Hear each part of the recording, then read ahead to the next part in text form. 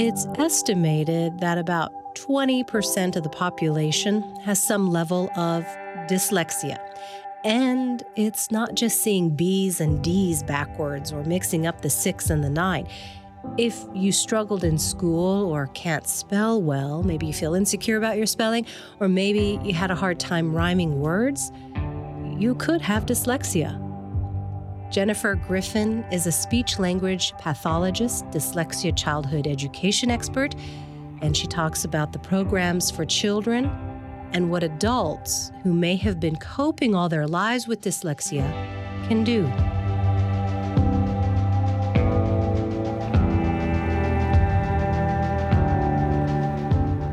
What is dyslexia? So dyslexia is a neurologically based language disorder. And one of the primary features of it is difficulty with phonological awareness or phonological processing. Phonological. So speech and words and... Yes. Sounds, being able to put those sounds together into words, being able to take the sounds apart for reading, decoding, being able to manipulate those sounds. Some common activities that would target that rhyming.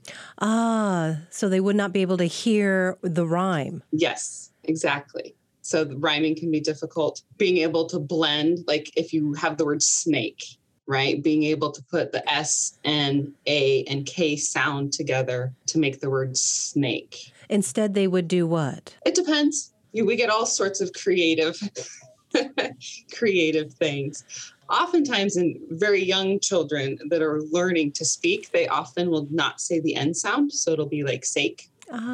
So, but that sort of difficulty, so phonologically based. But that has to exist apart from any intellectual difficulty or disability. Okay, so you have, I'm going to say like a grid chart of if this, then that? Yes. If not this, then not that? Right. And the other component is in a classroom setting, if they have been given intervention that most kids would respond to, and there is not the response you would expect for a child with dyslexia, then that's one of those, then it's likely something more.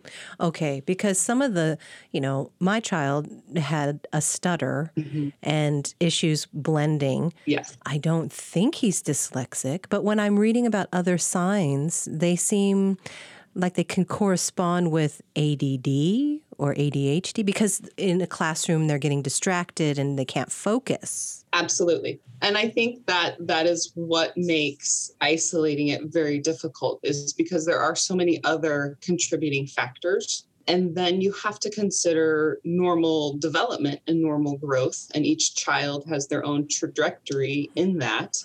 So they're not all going to look the same. So is it just a little bit different developmental approach for this child, or is there something that's inhibiting that development? And this isn't just eyesight issues, right? Or hearing issues. This is... Oh, right. No, it is actually not eyesight or hearing acuity, as we would say. They can see, they can hear. Oftentimes it comes down to what the brain does with that information, how the brain processes the visual information and the auditory information. The brain is such a fascinating thing.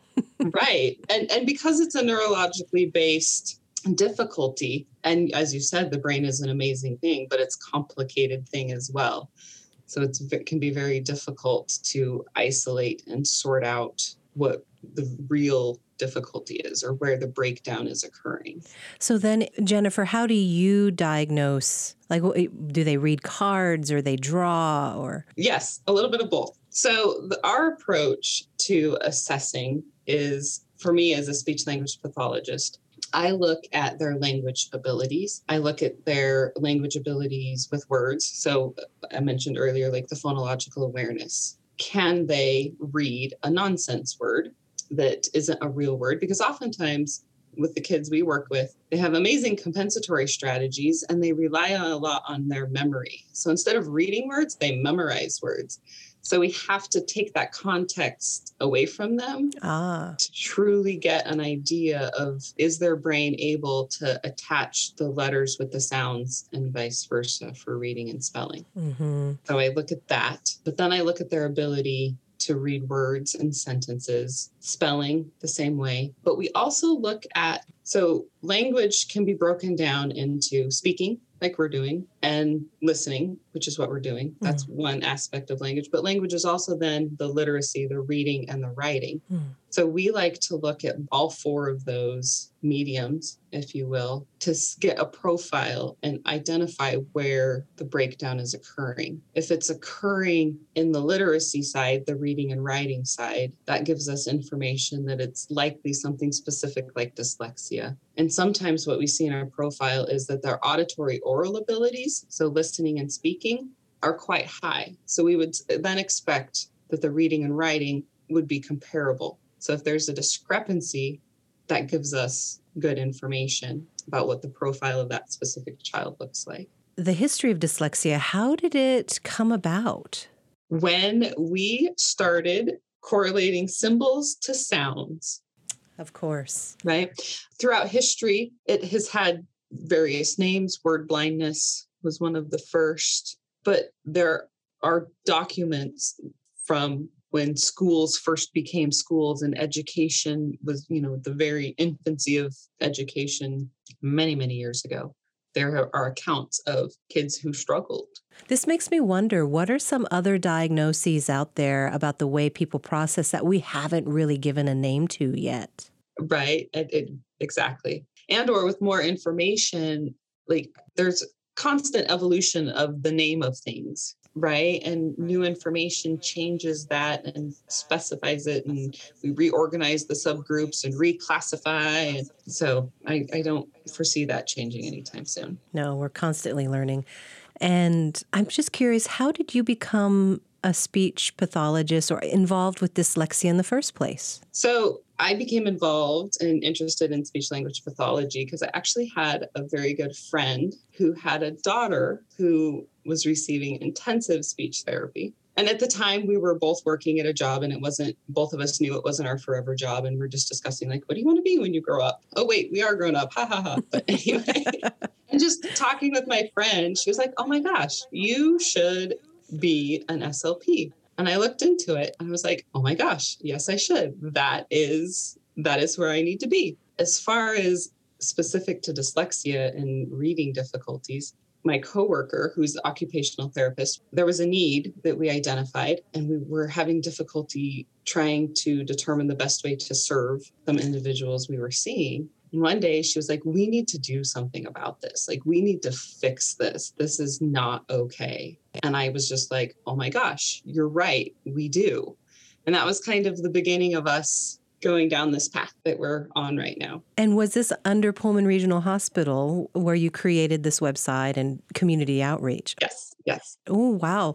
So the two of you really took it on your own shoulders. Right. Yes. And our director, Carrie Cohen, has been amazingly supportive of us on this, working with us, helping us get the marketing with the website and the initial podcast that we did as a series of podcasts through Pullman Regional Hospital.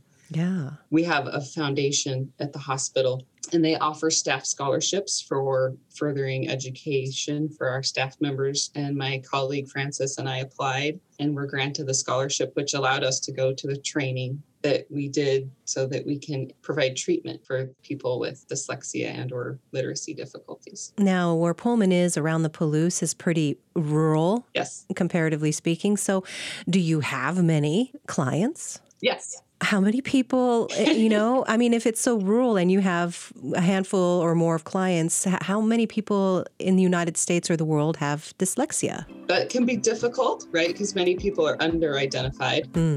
Trying to identify a subset of a population, there's all those inherent difficulties with getting an accurate number. But it's estimated that about 20% of the population has... 20% has some level of severity with dyslexia, from maybe mild difficulties to very severe.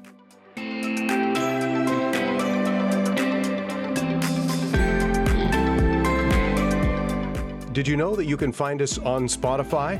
Just look up Traverse Talks, and we're the first result. Happy listening.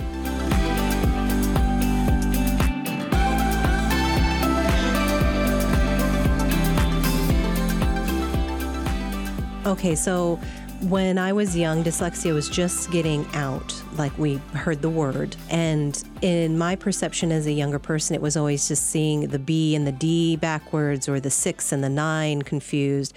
But you're telling me there's different spectrums and levels of it. Very much so. And 20% of the population has some form, but that's a guess. Right. So, okay, I know you work with children a lot, but I'm so curious for those who are adults, young adults who've gone their whole lives just thinking dyslexia was reading numbers backwards. I guess my question is, what are some signs that an adult maybe have lived with or got used to that is a sign they have dyslexia? For an adult, the easiest way is, are you a proficient speller? Really? Yes.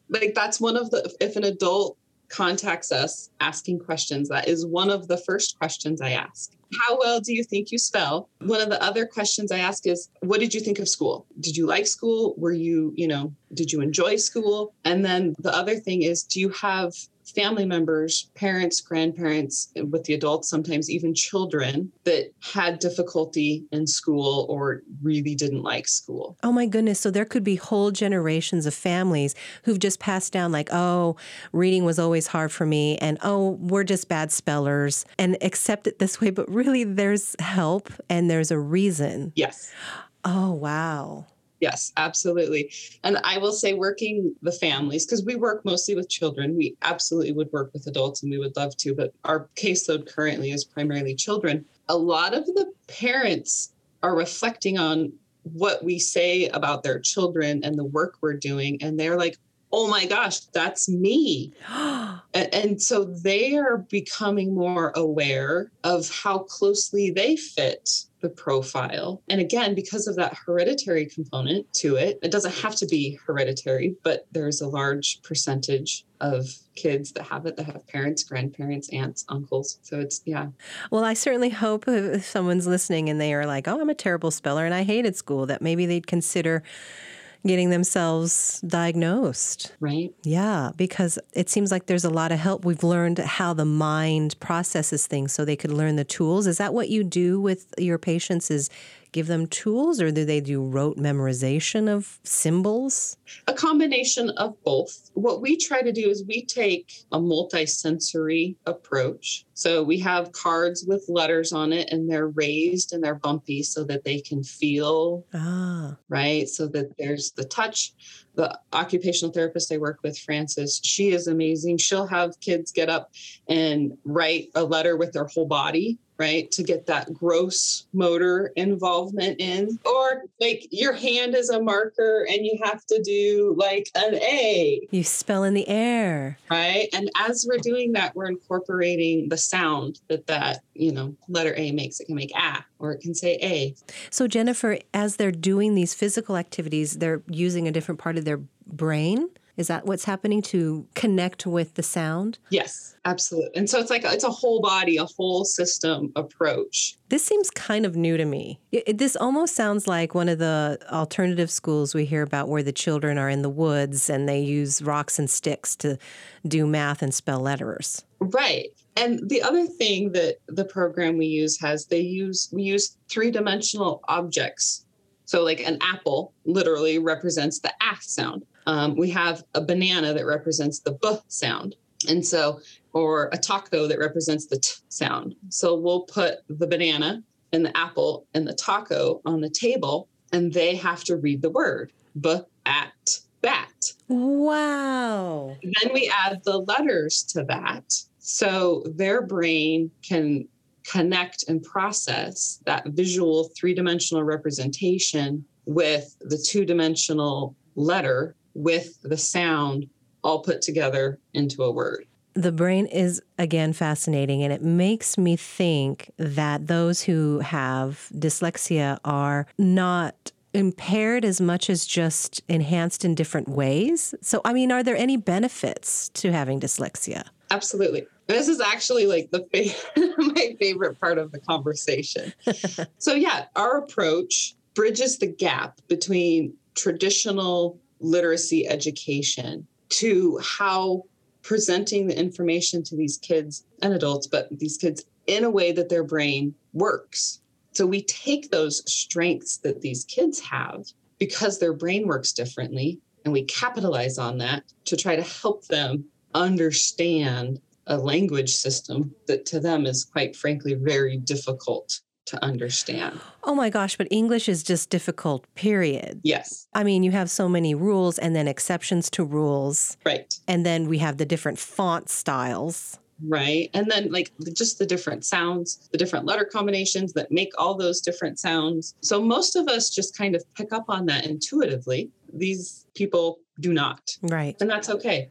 It makes me, I wonder if they had their own language, how it would be. Right. Mm. So their strengths are amazing. And there are researchers and authors, Mr. and Mrs. Ide, they have what they call a dyslexic advantage is kind of a term that they use to like, let's step away from the limitations. We're very aware of the limitations, but let's not focus on those. Let's not concentrate on those. Let's concentrate on what makes the anatomical and physiological structure and processing of the brain of people with dyslexia. Let's take that and let's capitalize on it. Let's nurture it and see what great things happen. And what did they find? So people with dyslexia tend to be global thinkers. They're problem solvers, right? As they say, the big picture thinker. They can think outside the box, those kind of cliche terms. So oftentimes people with dyslexia can find solutions and see solutions to problems that most of us don't even know is a problem. Like, oh, wait, there's a problem. And they're like, yes, there is a problem. And this is how we can solve it. Wow. Right. And so, and they tend to be mechanically and graphically inclined.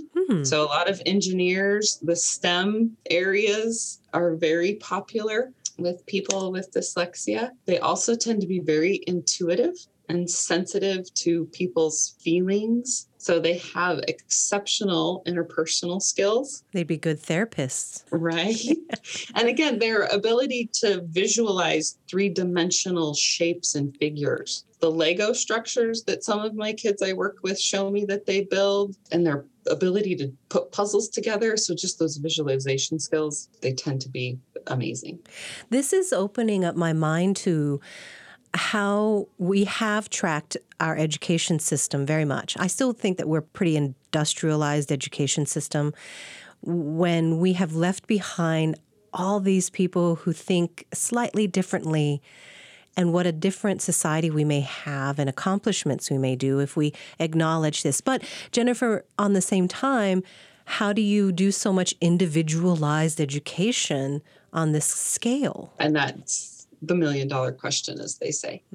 But yes, absolutely. And our education system is based on literacy because it's efficient, right? For the majority of people, giving information to be read, and then I provide my knowledge to you in writing. That exchange of information for learning is quite efficient. Unfortunately, it is not efficient for about 20% of the population. So yes, how do we address that system that is not working for 20% of the population? And here I'm thinking, then you would have all these brilliant engineers and interpersonal skilled people. Right. Right.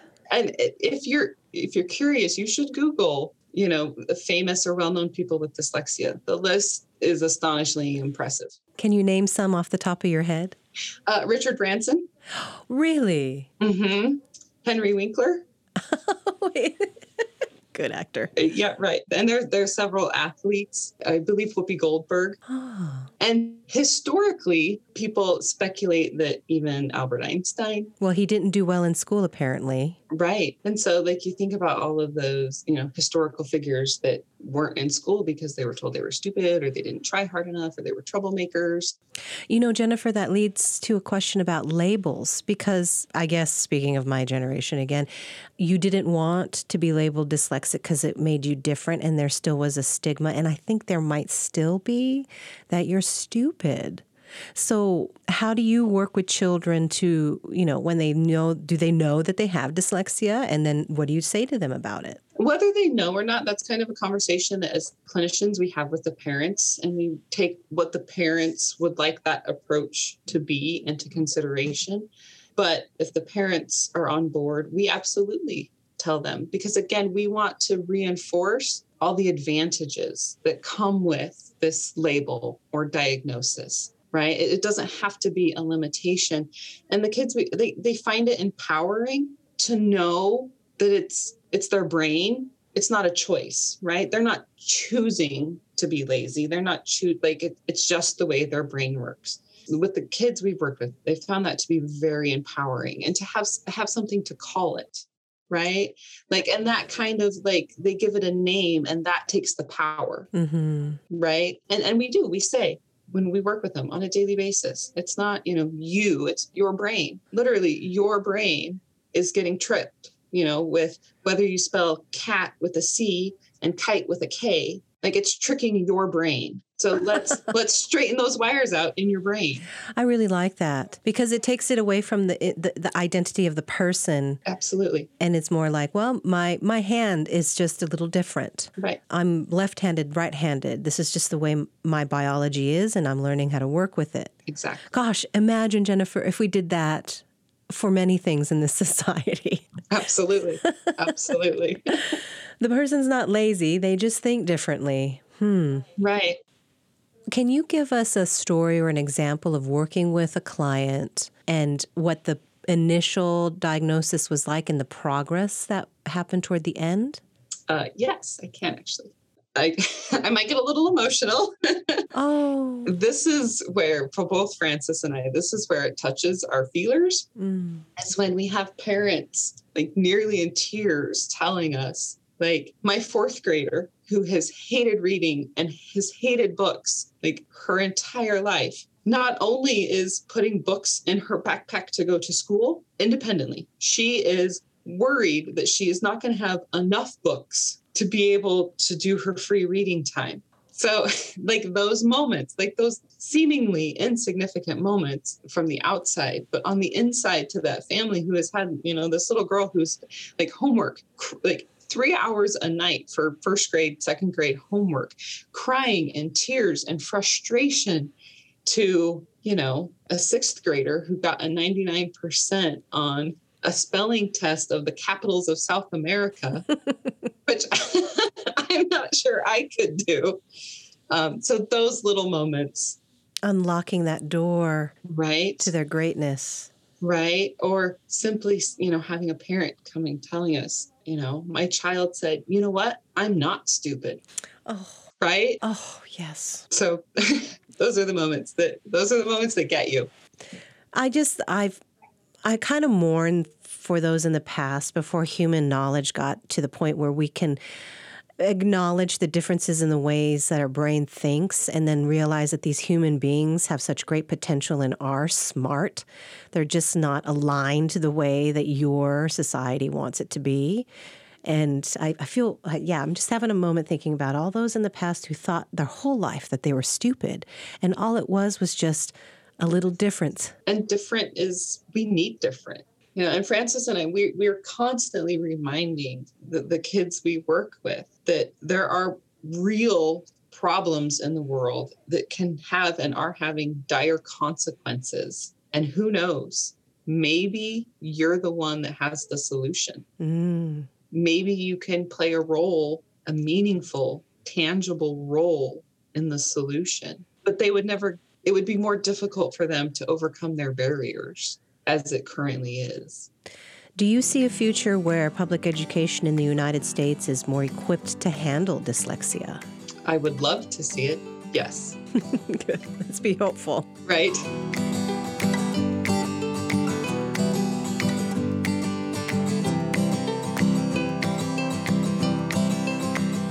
Never miss out on local video about your community by subscribing to NWPB's YouTube channel. Simply type Northwest Public Broadcasting in the search bar on YouTube and hit the subscribe button.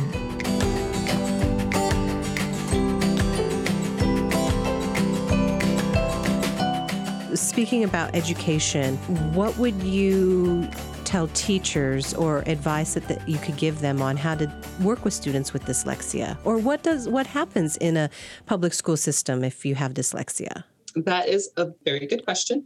And again, coming back to the labeling, right? Like oftentimes access to services is based on a label. But there are so many different labels: a reading delay, a reading disorder, a specific learning impairment, a specific language impairment, dyslexia. How all of those are defined and classified and sorted out varies across organizations, across specialties. So even to get a label can be challenging, but is it the right label for the right institution that you're trying to access services through? And it creates a whole conundrum on its own. And recently, the Washington state legislation has passed some guidelines about early screening for dyslexia and reading impairments in young children. But how each school approaches that, from my understanding, can be different, right? Based on how that school wants to approach those guidelines. So we have within the United States 50 different states, within that different counties and different school boards. Right, different school districts, different schools within one school district. This sounds like a maze for parents to go through in order to help their kid. Absolutely. Oh. Absolutely. So what can be done? Right, that is a work in progress. The one thing I can tell parents is you have to be a very strong advocate for yourself and your child. Yeah. That's the best piece of advice that I can give to parents. Yeah. Be the strongest advocate for your child that you can be.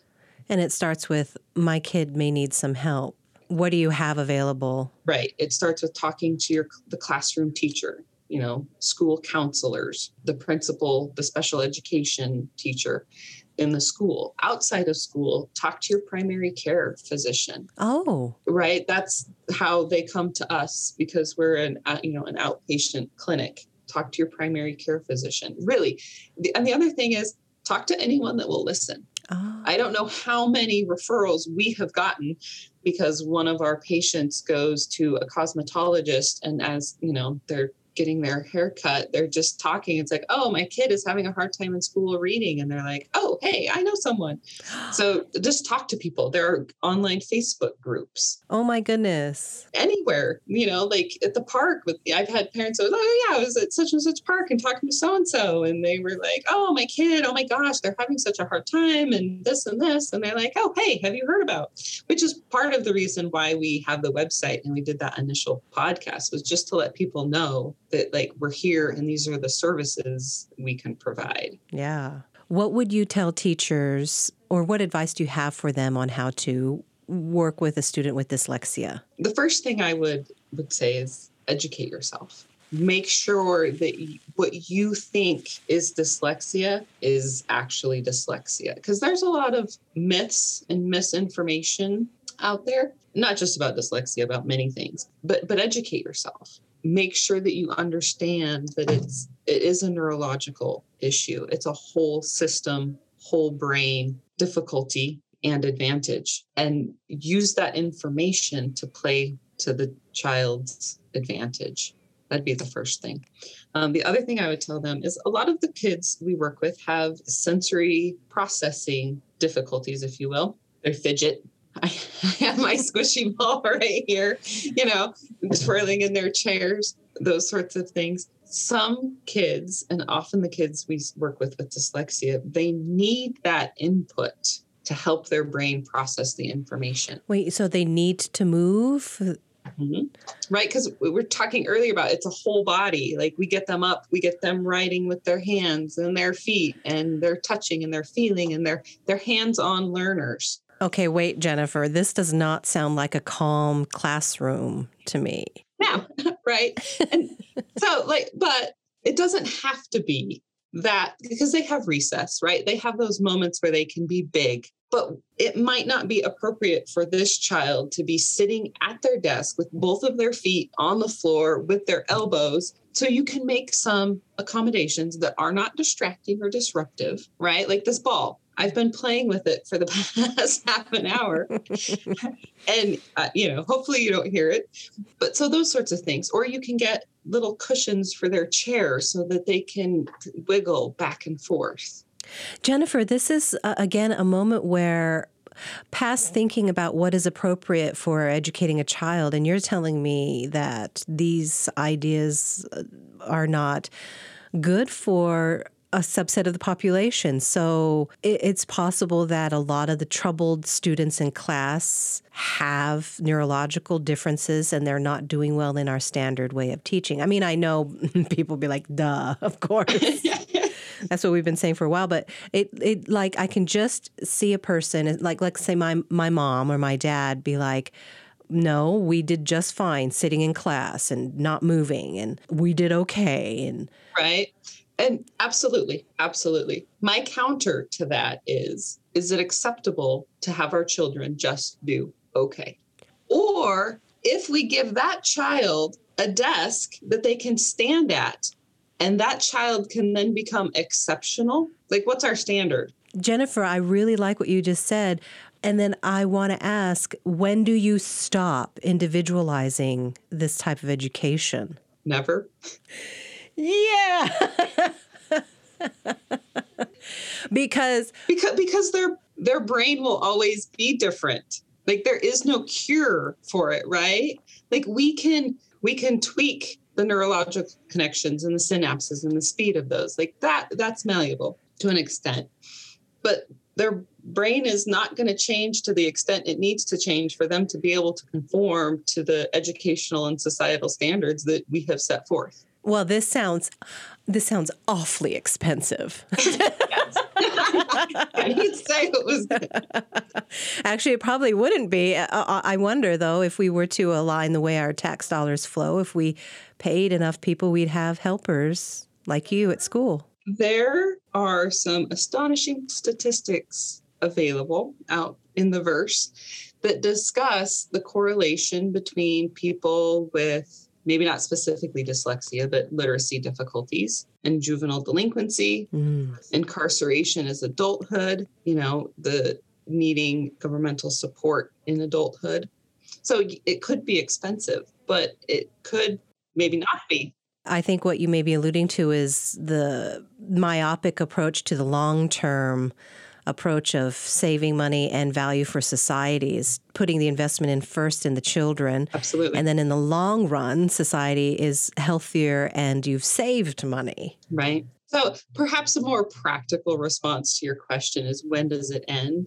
There can come a point where we have given them the skills and the knowledge about how their brain works and enough foundational work to the inner workings of the English language that they can be successful in a general education classroom with maybe minor accommodations, maybe more time on tests. Because while we can improve their processing speed, they still might not ever be able to read as quickly as their classmates. So those sorts of things where they can function at a level that's appropriate for them in a classroom or, outside of a classroom. Yeah. So, but I feel slightly unsatisfied with that answer.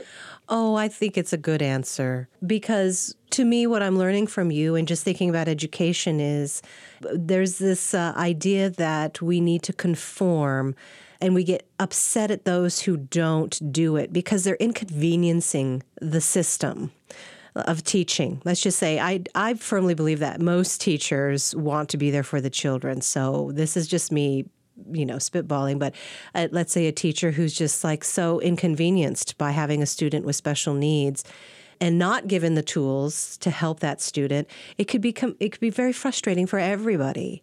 But what I'm hearing is truly educating children means meeting them where they are and helping them with the tools that their biology has given them in order to succeed into adulthood. And I guess then the next question is, what does it mean to be a successful adult?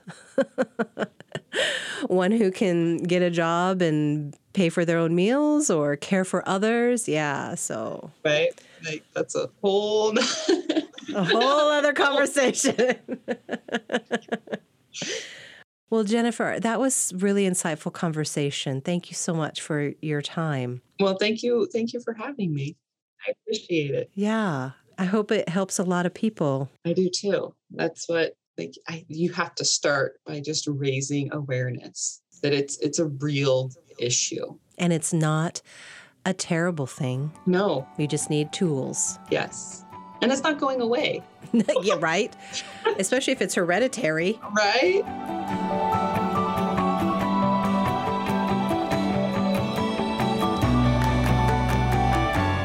Jennifer Griffin, speech-language pathologist, dyslexia and childhood education expert at Pullman Regional Hospital. It's so great to have these resources in rural areas. And there's so much more to learn and to understand about ourselves and others. One of Traverse Talks producers was very interested in this subject and went in to get tested for dyslexia. And when you have a name of an issue, you gain understanding about it and about yourself. Thanks for listening to Traverse Talks. I'm Sue Ann Ramella.